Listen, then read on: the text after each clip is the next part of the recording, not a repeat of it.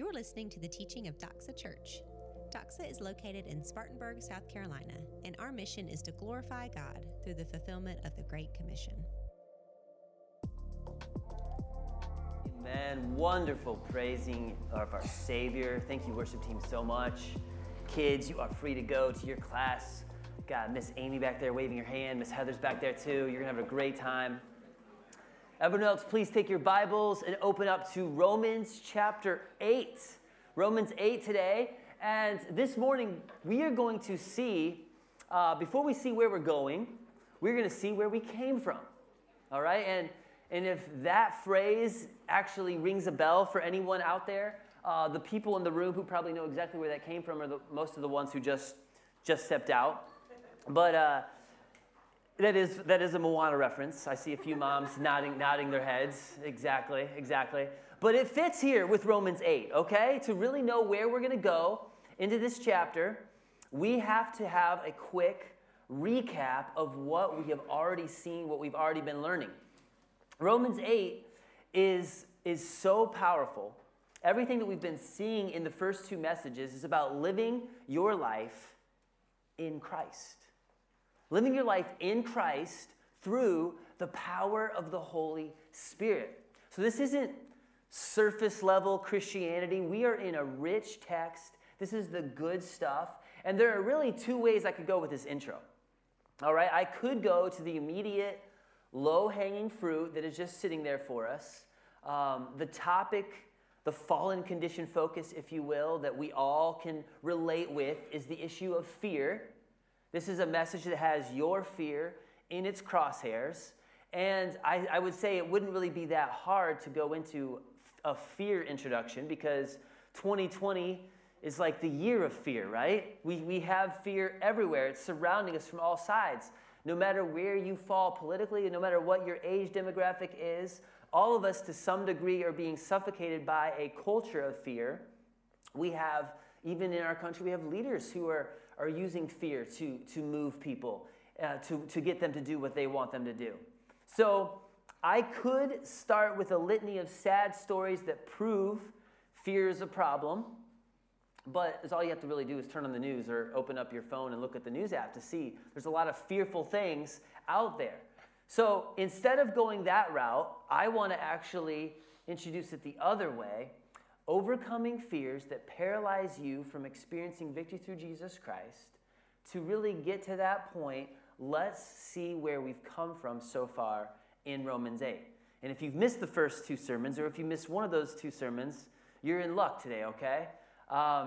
This entire chapter so far has low-key been telling us that before you know where you're going, you have to see where you came from. Who are you really? And why can't you move forward and have victory and overcome all this stuff that is coming to a fan near you before you nail down who you are in Jesus Christ? You can't do that until you nail that down. So that's what we're going to do. So if you can, just take the seatbelt off for a minute. You know how like when you were a kid, you get in the car, you're going to go to a destination, and your dad like looks back in the rearview mirror and he says, okay, this is where we're going to go. This is why we're going to go there. You need to behave. You need to have a good attitude about this. And then we will get there when the car gets there. You know what I'm saying? You know how your dad does that? So take the seatbelt off. We're going to idle and park for just a second before we get into verses 12 through 17, which is the text today. We need to back up a little bit.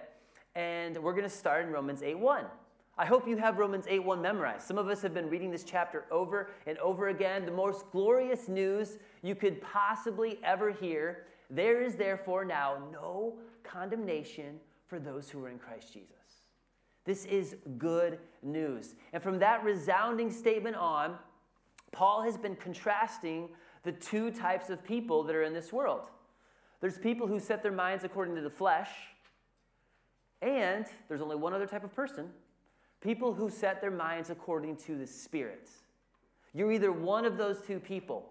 Understanding this contrast is foundational to everything that we see, everything that we experience in our daily lives. Verse 2 says, the Spirit sets you free in Christ from the old law of sin and death. That's really good news for those of us who are in Christ, who have set their minds according to the Spirit. Verse 3 describes this a little bit more.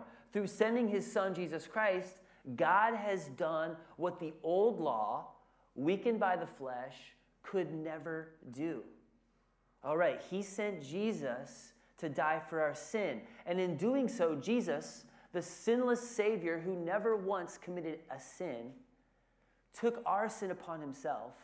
He was unjustly condemned to death, and then he condemned death by defeating the grave. We just sung about that in like the last 3 songs. But that's what Jesus Christ, our Savior, did for us, making a way for all of us who come to him by repentance and faith to have a relationship where he now works in us and he fulfills his will through us.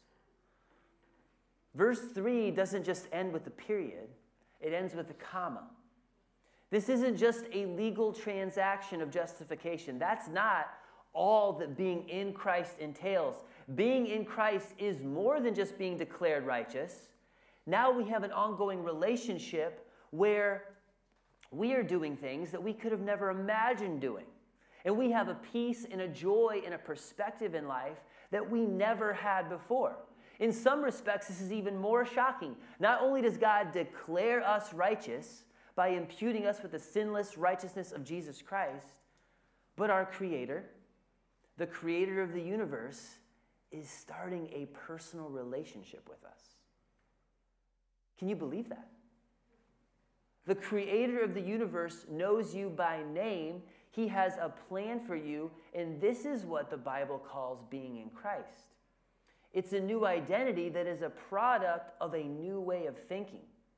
And here's some more contrast between people of the flesh, people of the Spirit. If you look down to verse 6 through 8, to set the mind in the flesh is death, but to set the mind on the Spirit is life and peace. For the mind that is set on the flesh is hostile to God, for it does not to submit to God's law. Indeed, it cannot. Those who are in the flesh cannot please God.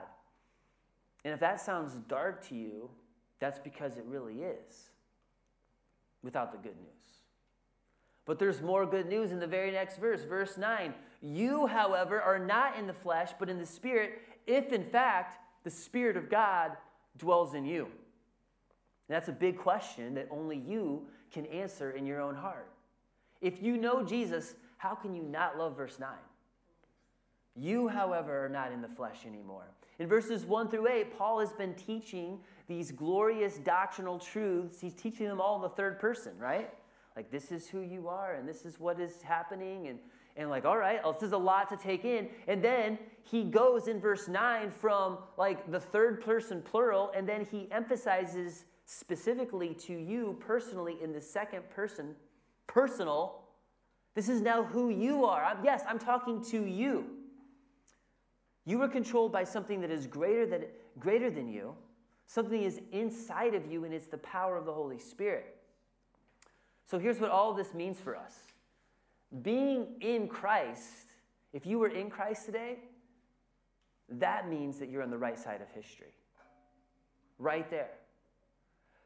As much as this world will craft their own narrative, which is always changing, it's always shifting, if you are in Christ and you have a conviction of your own sin and you have a desire to obey God, even though with everything else in the world out there, up is down and down is up.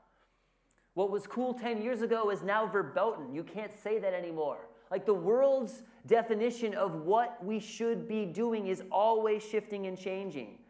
But if we know Christ and we're in him, the truth never changes, right? And we have nothing to fear. We don't need to worry and stress about all these other changes going on around us. The change that we should care the most about is the change that's happening inside of us. As we go from one degree of glory to the next, like Paul talks about in 1 Corinthians, and which we just sang about. When we are in Christ, we are in a sanctification process. And I know when I say the word sanctification, that's a church word. And some people get uncomfortable, like, oh, what does it really mean to use that word? And they get nervous about it. Well, part of my job is to teach you what that word means so it's not intimidating, because the world is always teaching you their doctrine at all times. Everywhere else you go, you're getting the world's doctrine, so you may as well get Christ's doctrine from the church. And if you don't know what the word sanctification means, you need to know what that word means. It's a very important word. So here's a definition for you. Sanctification is a process of being in Christ where we grow into becoming more like Jesus. It's really that simple. You can say it this way if you really want to get it easy to remember. More of Jesus, less of me. You say that with me? More of Jesus, less of me. That's sanctification. I'm pursuing less of my flesh and my fleshly desires, and I am pursuing more of the Spirit. Here's one more way of thinking about sanctification, just to go a little deeper with it. When you are in Christ, you have a new definition of who you are. You also have a new appreciation for what you have been given. You see the grace and the mercy of God. You've now been given a gift that you didn't deserve. As you look back and you see what God has done, that leads to a desire now to resign yourself of your old will, to lay it down, and to pick up what the Holy Spirit leads you into. Lay down what the Holy Spirit convicts you to lay down, and come to a resignation that His way is higher than my way. You see those three words? We have definition, a new appreciation, and a new resignation. Those are the three components of sanctification, which I will shout again to you for the kids in the back. More of Jesus, less of me. That's sanctification. Less of my fleshly spirit and more of His Holy Spirit. So we have a calling now that is eternal. It's so much greater than our old life that looks simple now in contrast, where our old life, everything revolved around me. And that's honestly where the rest of the world is still at. That's where they live. Their minds are still set according to the flesh. You, however, are different. You are resigned to live like verse 11. Look at verse 11. If the Spirit of Him who raised Jesus from the dead dwells in you, He who raised Christ Jesus from the dead will also give life to your mortal bodies through His Spirit who dwells in you. You have the power of the resurrection living inside of you. You're not living according to the flesh anymore. You're now in a completely new category of people. You're more than a conqueror living through the power of the Holy Spirit. So, that was 2 messages worth, like 80 minutes of content that I just recapped with a real quick catch-up mechanic in the last 5 minutes. Now, with all of that said, let's move specifically into where Paul is at right now in verse 12, and we're going to look at how this connects to overcoming fear.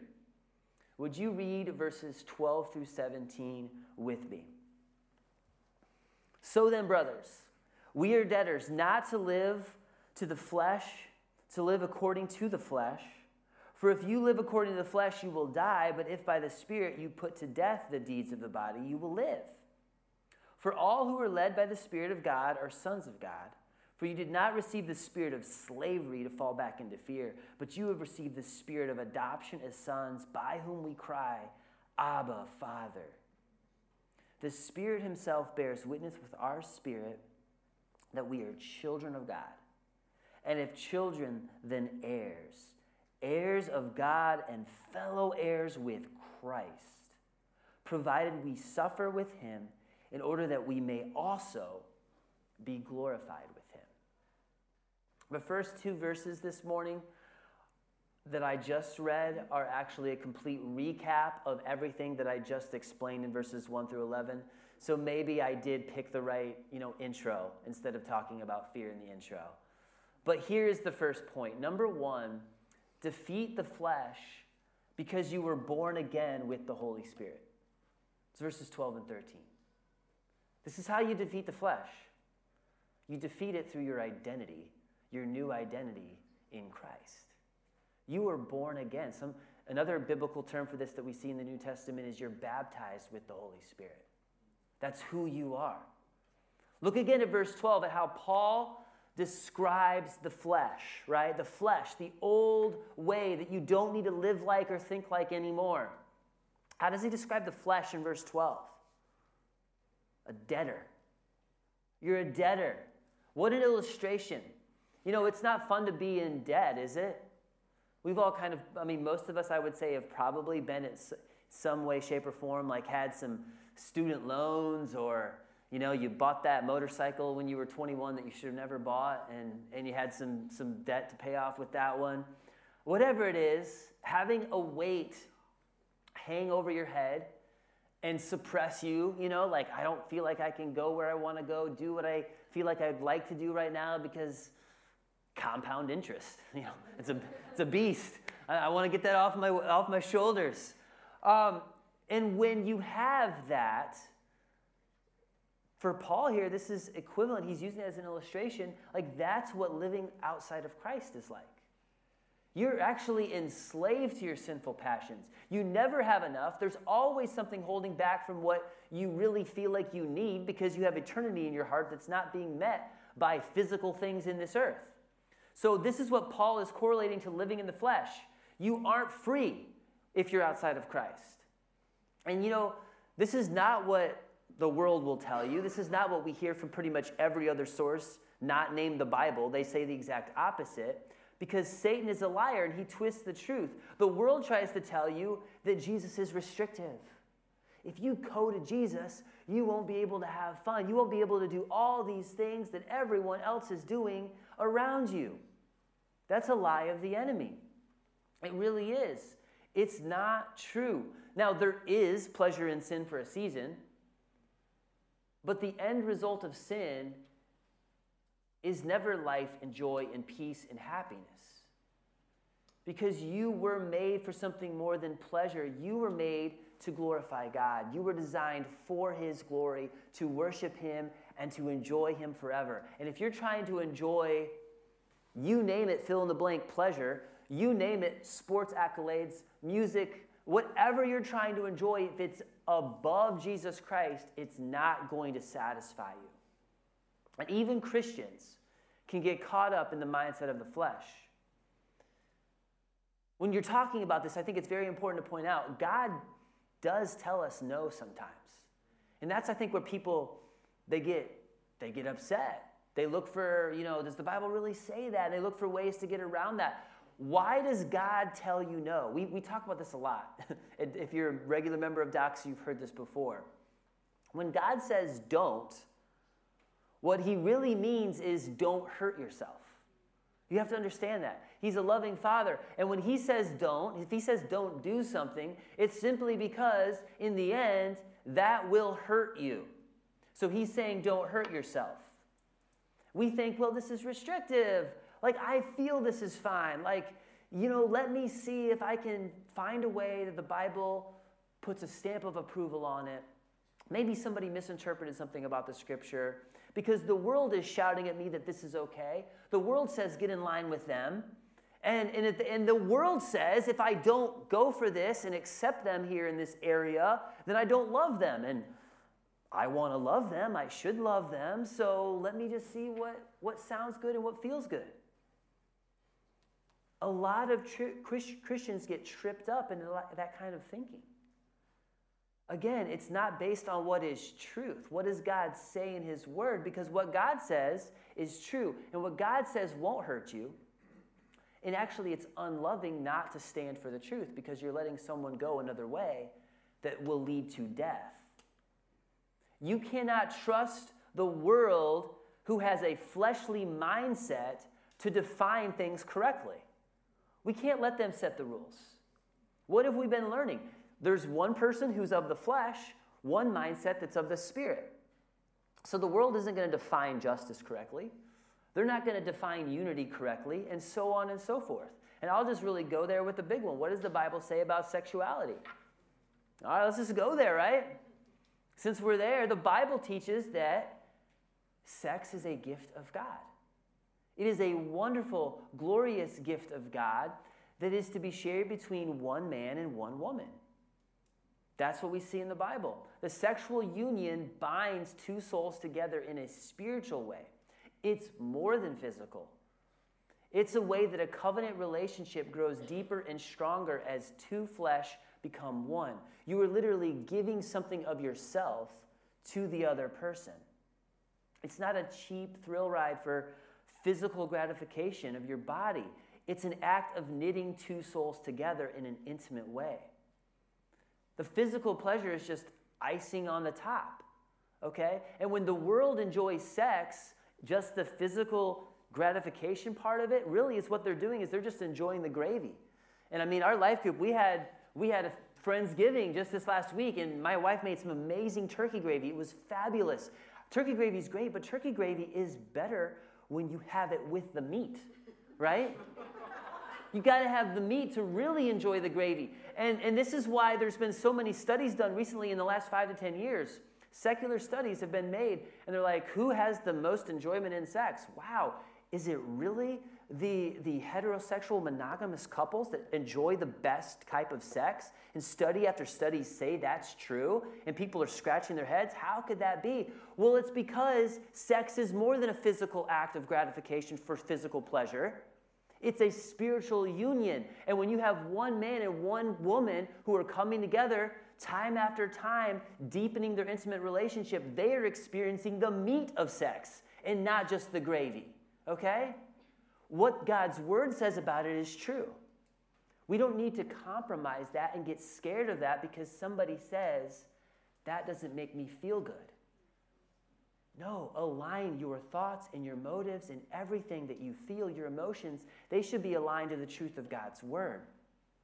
We know what's truth because this is what God designed. God's first command to Adam and Eve was to be fruitful and multiply. You can't multiply in a same-sex relationship. God's way, not how we feel, not the world's way. Let's not cheapen the gift of sex and use it any other way. The world will put a spin on it. They will corrupt it, but God's way is best. And when God says don't, is what he says is don't hurt yourself. I have something better for you. He has a better way. And we don't need to be ashamed of his plan or of his design. Now, knowing this, with all that said, it shouldn't stop us from still loving people. It's by God's grace that we know this truth. These are glorious truths that have been revealed to us as a gift. We didn't figure it out ourselves. It's not us who became a good person and I saved myself and let me pat myself on the back. No, you've been given all of this by the grace and mercy of God. And those who are living according to the flesh, we want them to know the same thing. God is the judge. It's not our calling to judge them or condemn them. It's our calling to share the truth. Sometimes that's difficult. Sometimes that doesn't go across very well. But the stakes are too high for us to shirk our own responsibility here of being salt and light and shining the light of Jesus into the darkest places. And I realize while all of this is true, at the very same time, we know all these things, and you're like, wow, David, I'm getting really, really excited about the truth of who I am, being in Christ. But then it happens to me every Sunday, and then I walk out on Monday and Tuesday and Wednesday, and then I get defeated by sin myself. Sometimes we still get defeated in wrestling our own flesh and battling our own sinful natures that are still inside of us. And that's why verse 13, if you look at verse 13 with me, it says, by the Spirit, you can put to death the deeds of the body. Still an ongoing battle. The only way that you are going to defeat the desires of the flesh that still wage war against you, this is spiritual warfare, it's very real. The only way you can get victory there is by tapping into the power of the Holy Spirit. You were born again with the new spirit that is alive inside of you. And this is the power of the resurrection that is inside of everyone who is in Christ. The world, the flesh, and the devil are trying to stop you from living victoriously. Even once you were saved and you are free from condemnation, Satan's next play is to get you sidetracked and off into a ditch, not moving forward victoriously. And he has a myriad of ways that he tries to tempt you. The world is trying to get in your ear. You're going to even get in your own head sometimes. But the only way to win and be more than a conqueror is through the power of the Holy Spirit that lives inside you. And if you're thinking, wow, where is that? Like, I don't ever seem to feel that or sense that or have conviction. It's just I have to do this and be spiritual. If you're wondering where that is, maybe you should be asking yourself, Do I have the Holy Spirit? Do I actually know him? Am I actually in Christ? Are you letting the word of Christ dwell in you richly? You cannot look at church as just an add-on event. It's vital. The preaching, the fellowship, the singing, the prayer together, all of it. There's a reason why it's commanded in Scripture not to forsake the assembling of yourselves together. This is crucial for us to live a victorious life in the Spirit. If you're not setting your mind on the Spirit, you are literally going to get your head taken off out there. And it's not just the linebacker coming at you who wants to take your head off. It's the enemy who's shooting a flaming arrow at you. That's what we're facing. So confess your sins daily. Again, not out of guilt. There's no condemnation for those of you who are in Christ Jesus. Do it out of appreciation. Be so consumed with your life in Jesus Christ that you were grateful for the new definition of being that you have. You were overjoyed with the appreciation of what he's doing in and through you, and you were resigned to his will, not your old will. It's his way, not my way.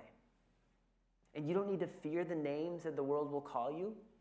You don't need to fear how the enemies of God and those who are of the flesh will label you. You don't hate them.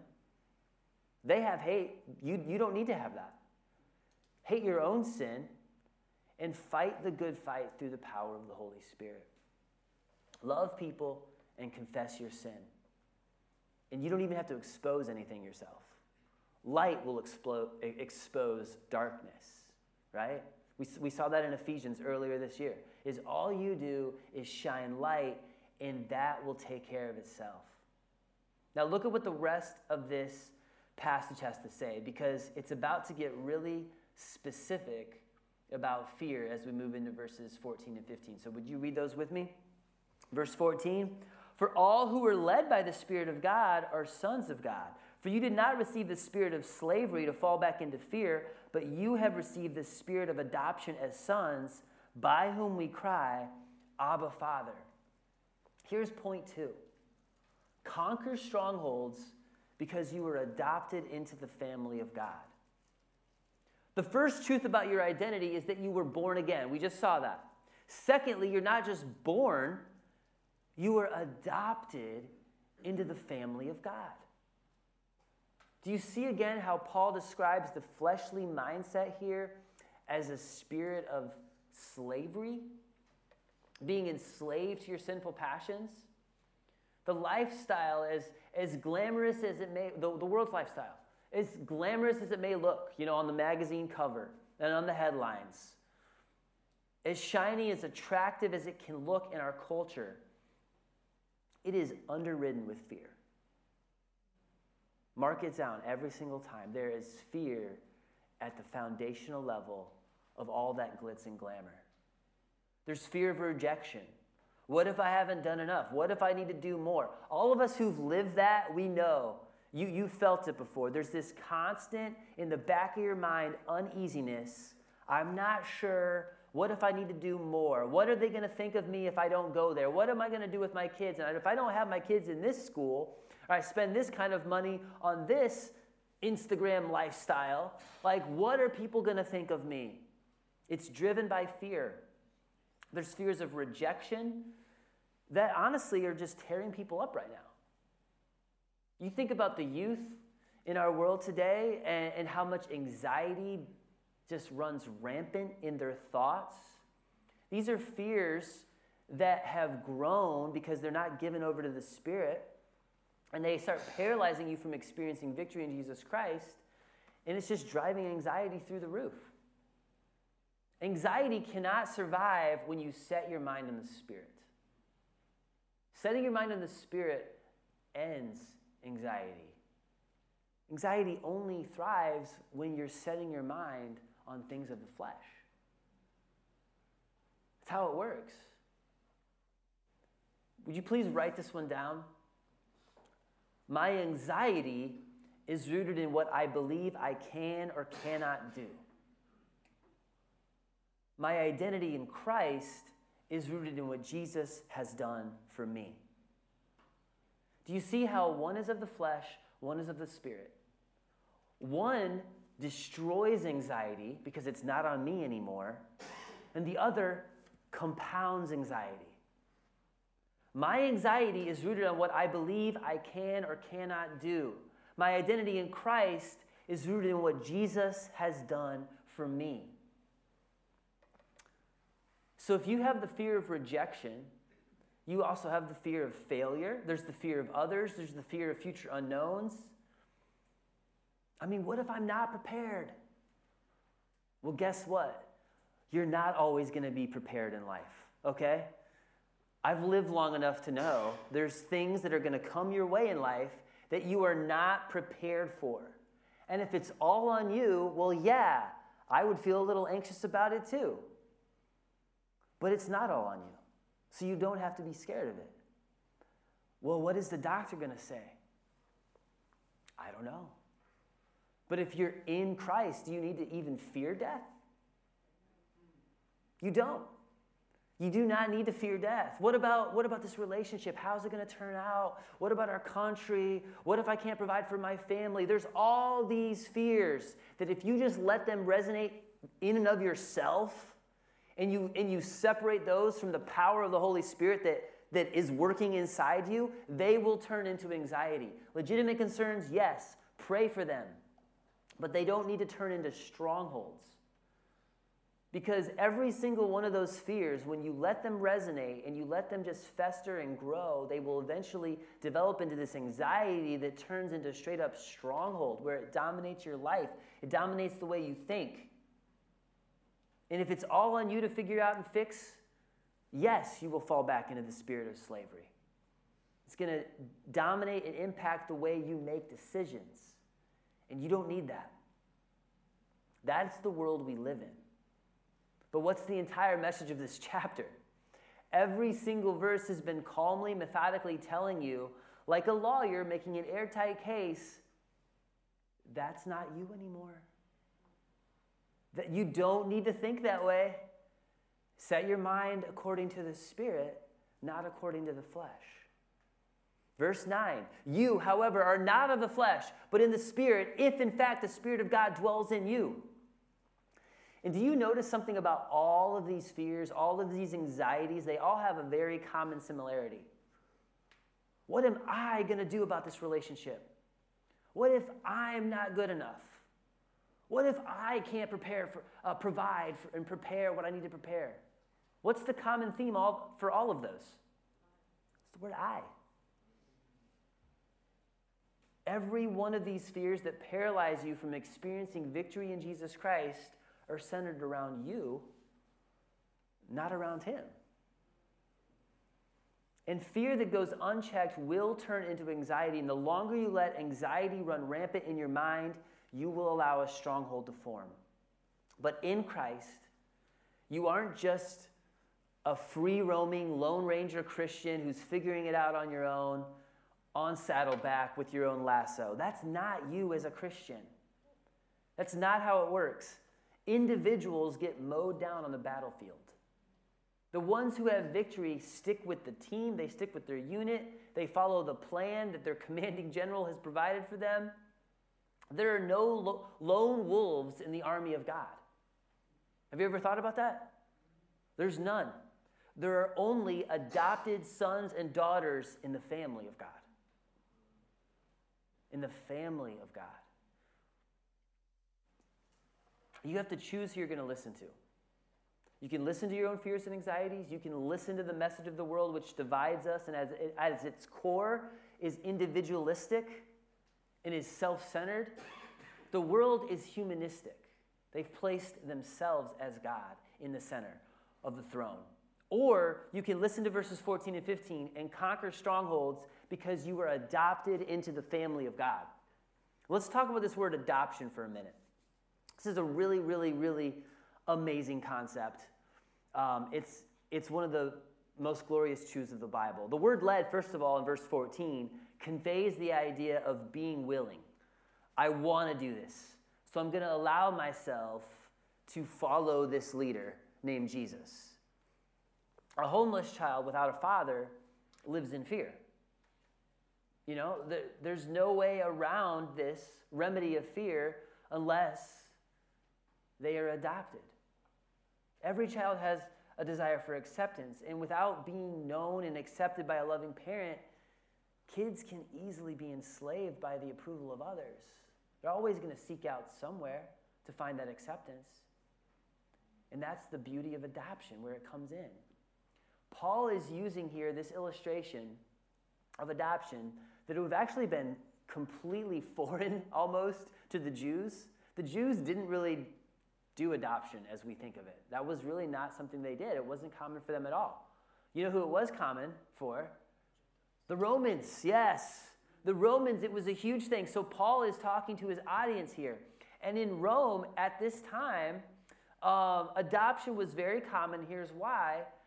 If a man did not have an heir, okay? If he didn't have someone to continue his line, what they would do is they would adopt a slave child, a doulos. And they would adopt that child as their own.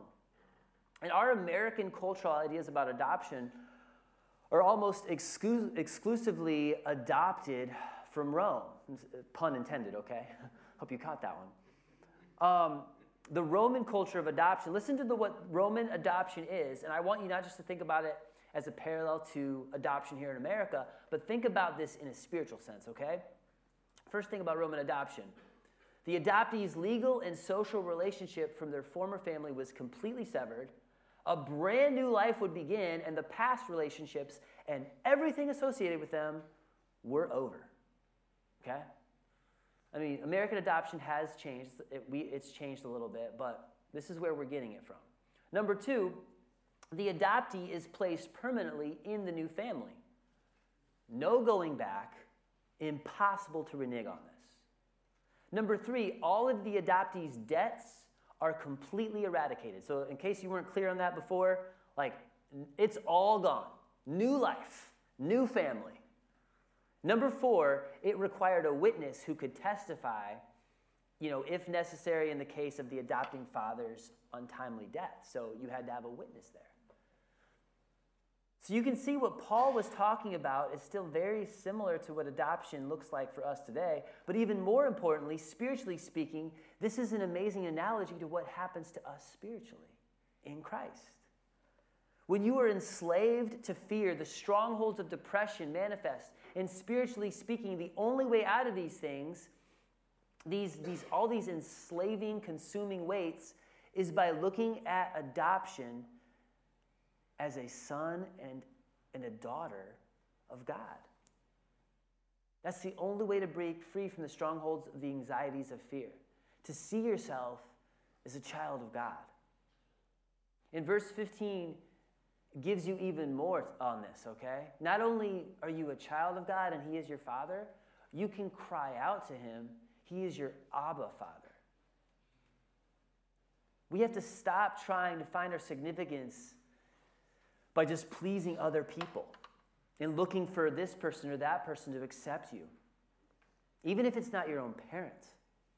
And I realize some of us in this room may feel that.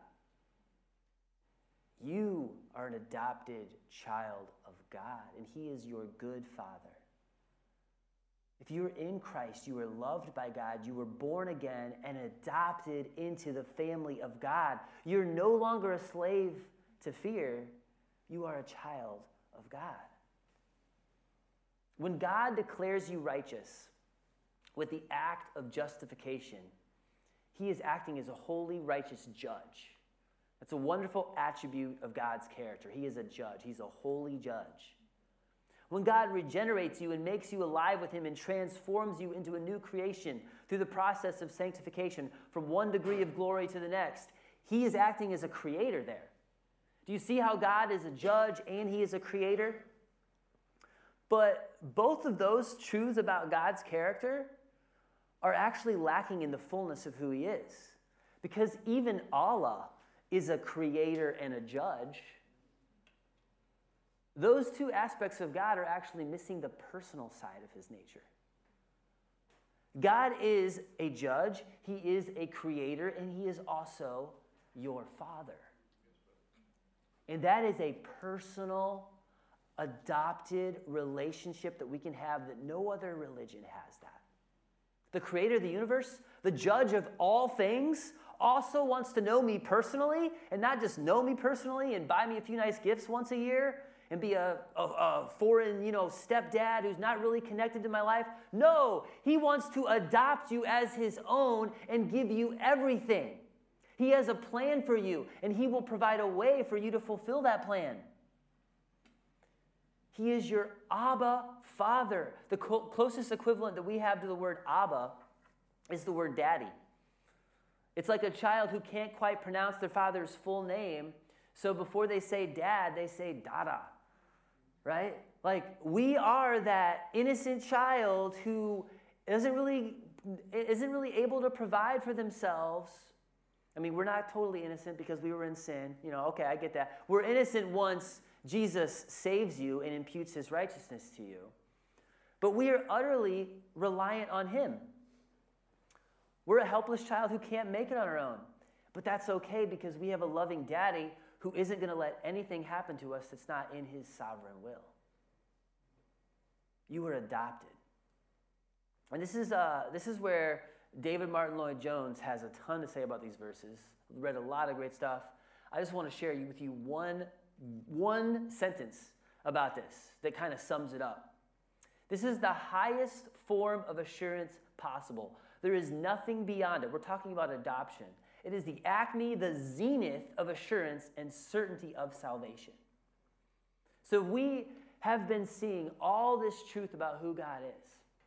We've been seeing all these different sets of three. And if I could just take a slight pause for a minute here, think about all the sets of three that you see in Scripture. First of all, the Trinity itself, the Father, Son, and the Holy Spirit. We have seen that our salvation consists of our justification, our sanctification, and our glorification. We've been talking about how sanctification itself happens through a new definition, a new appreciation, and a new resignation. We have seen that God is our creator, our judge, and our father, and we could go on all day about sets of three. As a matter of fact, even creation itself, you can feel this sense of like something about three is great. Julie, my wife, is an interior designer, and she has like a little decorating tips thing that she's been doing recently. It's been really, really good. And she was talking about one of her tips was if you're setting some things up, don't just use 2 or 4, use 3, because 3, believe it or not, it's hard to understand, but it's more pleasing to the eye. And I'm digressing here, but there's one more really, really amazing set of 3 that I want you to see in this passage. You were born in Christ, that was point 1, so you can achieve victory over the flesh. You were adopted by the Father, and if you can hold on to your seat now, it goes even further than that. You're not just born, you're not just adopted. What is the rest of this passage teaching us? You're an heir with Christ. Look at verses 16 and 17 with me. The Spirit himself bears witness with our spirit that we are children of God, and if children, then heirs. Heirs of God and fellow heirs with Christ, provided we suffer with him, in order that we may also be glorified with him. Point number 3 is endure temporary suffering because you are an heir with Christ. You see this? The Spirit himself bears witness with our spirit that we are children of God. Again, if all of this stuff that I'm talking about just seems distant and you really can't wrap your mind fully around this, and you're hearing being in Christ, having something powerful living inside me, having a desire to follow God and a desire to lay down my will, if that's a foreign concept to you, maybe you don't have what we're talking about here. And there's an easy solution. You can repent of your way of living for yourself, and you can turn by faith and look to the sacrifice of Jesus Christ on the cross. Confess your sin. Give your life to Jesus Christ. But the Spirit not only fills and empowers us to defeat our own sinful desires that are at war within us, the Spirit not only erases fear and replaces it with the ultimate security of adoption, the Spirit also promises eternal rewards. We're an heir with Christ. We have an unshakable hope for the future that can carry us through any temporary hardships and fears in this present life. Do you see both the promise and the perspective that are here with this? Part of being in Christ means you're an heir with Christ. And we should be in awe at this point. We don't belong here. This is not really, what am I doing here? Like, I'm in a place that I do not belong. We were in rebellion, going our own way, and Jesus came and rescued us. He gave the gift of salvation, and he didn't stop there. He adopted us into the family. He becomes our personal, loving Savior. Our Father adopts us, and now he's making us an heir, and we have the riches of eternity that we're inheriting. It's coming. So you can't miss what all this means for you. What does this mean for you right now? It means you really have nothing to worry about, right? There's a lot of stuff coming to the fan. There's a lot of stuff happening right now that you did not want, you were not looking for. The world can literally be crashing and burning all around you. And at some time, the New Testament tells us that will actually happen.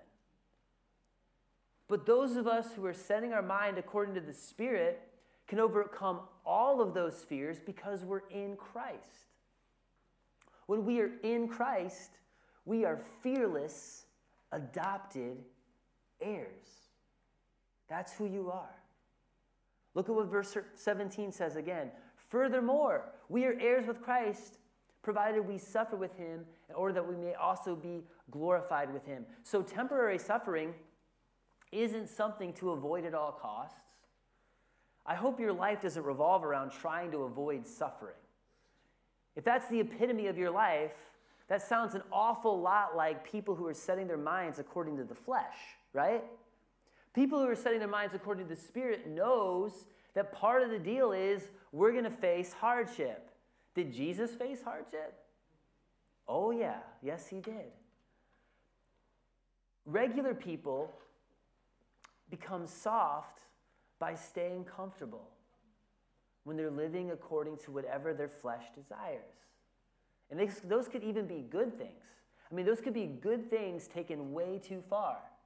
Fearless people, though, become bold and they step up and they step out and they do something for Jesus Christ because they are confident in who they are. They know, I'm an adopted heir, so I'm fearless. All of these things that the world is doing, all these things that are going to be very detrimental for our society, whatever, I'm not going to let it get me down. I'm not going to stress out and have anxiety over it. If you're living for Jesus, you're not always going to be popular, but that's okay. People aren't always going to understand you. But I'm an adopted heir. You don't have to understand me. I just want you to have what I have. You're no longer a slave to fear. You are a child of God. And Scripture always lays a very strong emphasis on this truth that suffering is a path to glory. It all started with Jesus Christ. Jesus suffered for us to provide a way for us to find glory. And we are to follow that same path. If you want some proof for that, if you hear that and you're like, ooh, I'm not in Christ yet, and I still need you to prove this to me, David, I can do that for you, all right? Jesus taught this about himself in Mark 8:31, one of many verses. This is what Mark 8:31 says. And he began to teach them, this is Jesus teaching about himself, that the Son of Man must suffer many things and be rejected by the elders and the chief priests and the scribes and be killed and after 3 days rise again. Peter taught the same thing about us in 1 Peter 4:13. But rejoice insofar as you share in Christ's sufferings, that you may also rejoice and be glad when his glory is revealed. Worship team, you can come up now because we're going to have to respond in song to this in just a minute. But the full essence of being Christ's disciple, being in a union with Christ, being in Christ, is this identification that we're going to share in both his sufferings and in his glory. You are the church, and this is your calling. you also happen to be in a church that lives and breathes the glory of God. That's our name.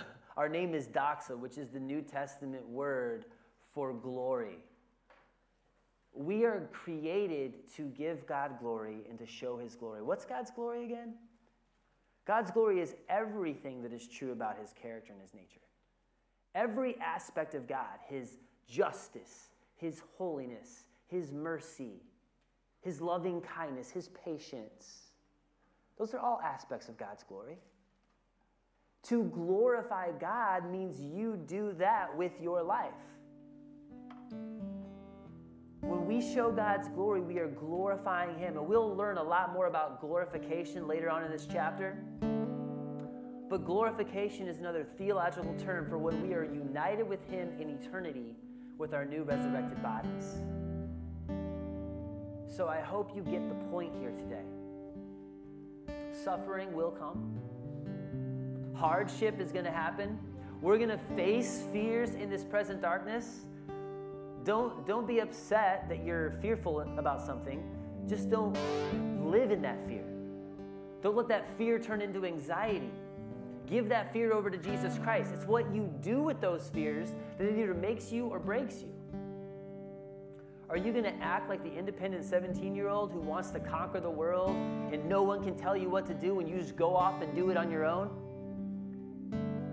Or are you going to remember that in Christ, if you were in him, if you have the power of the Holy Spirit living inside of you, you are an adopted heir. And you're going to overcome all those fears and anxieties by looking to your living hope.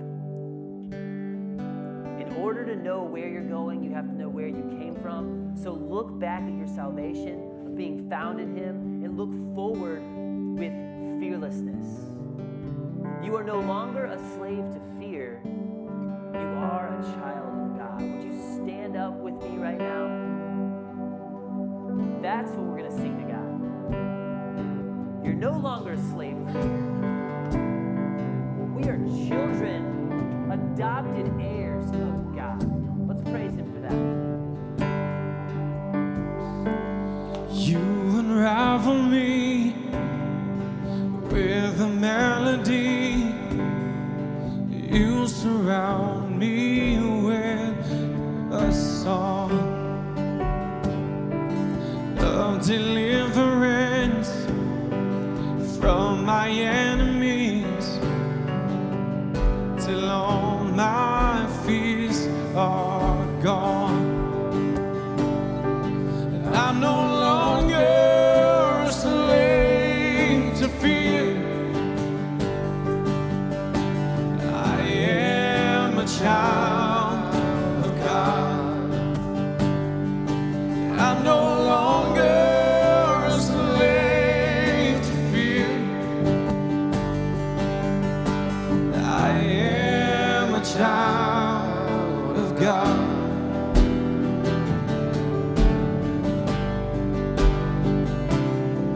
From my mother's womb, you have chosen me.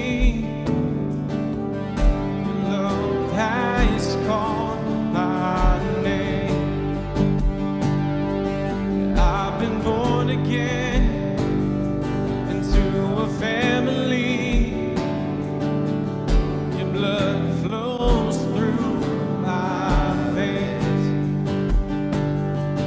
I'm no longer a slave to fear.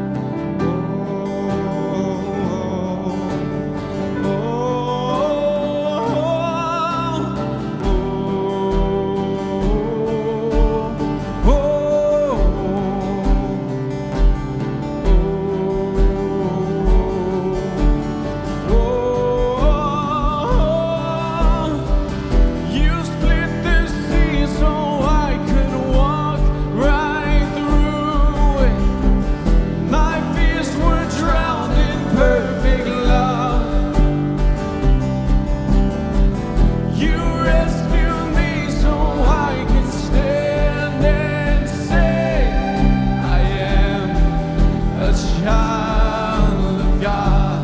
I want to hear y'all sing this one out. You split the sea so I could walk right through it. My fears are drowned in perfect love. You rescued me so I could stand and say, I am a child of God. Yes, I am. I am a child of God. Full of faith. Yes, I am a child of God.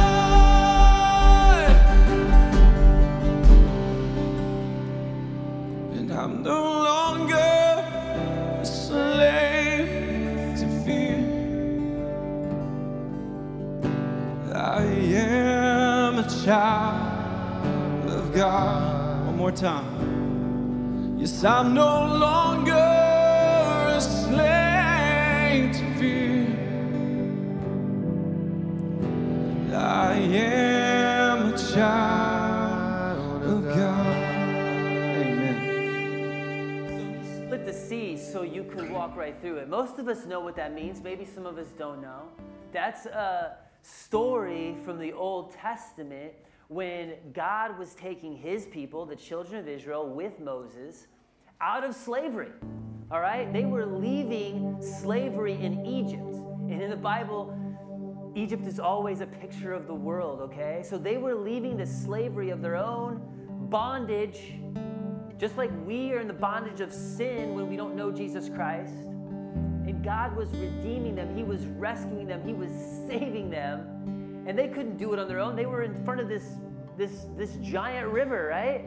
So he split it in half so they could walk across on dry land. Maybe that's what God wants to do for you right now. If there is someone in the room, you've been hearing all of this for 3 weeks now about being in Christ, having no condemnation, not feeling guilty anymore, having a peace that passes understanding where you don't live by your anxiety and fear, you're driven by something else. You're driven by a power that is inside of you that's stronger and deeper than you, and you're someone that you never thought you would be. If all of that, you feel like you're missing that, right now is the time to confess your sin and turn to Jesus Christ. If you'd like to do that, you can do that in your seat right now. Tell Jesus, thank you for dying on the cross for my sin. I believe that you took my sin upon your shoulders. Forgive me of my sin. Save me. And you start this entire relationship. You have a new father. You have a new identity. You have all of the above. Maybe you'd like to talk with someone about that. Pray with someone about that. You can step aside over here. Steve and Lynn would love to take you just in our back room right here. And we'd love to have a prayer with you about that. Maybe there's a Christian in the room that has literally feels defeated. You have been living according to the flesh, even though you have the Holy Spirit. And right now, you need to make the decision, I'm not going to be living according to my old sinful desires anymore. I was set free from that. I was forgiven from that. I'm no longer a slave to that. Don't let fear dominate your life. Let's sing this one more time in closing. If you need to get something right with God, you have time to do that right now. You can come forward. You can step aside. Do business with God right now. And let's close our service by singing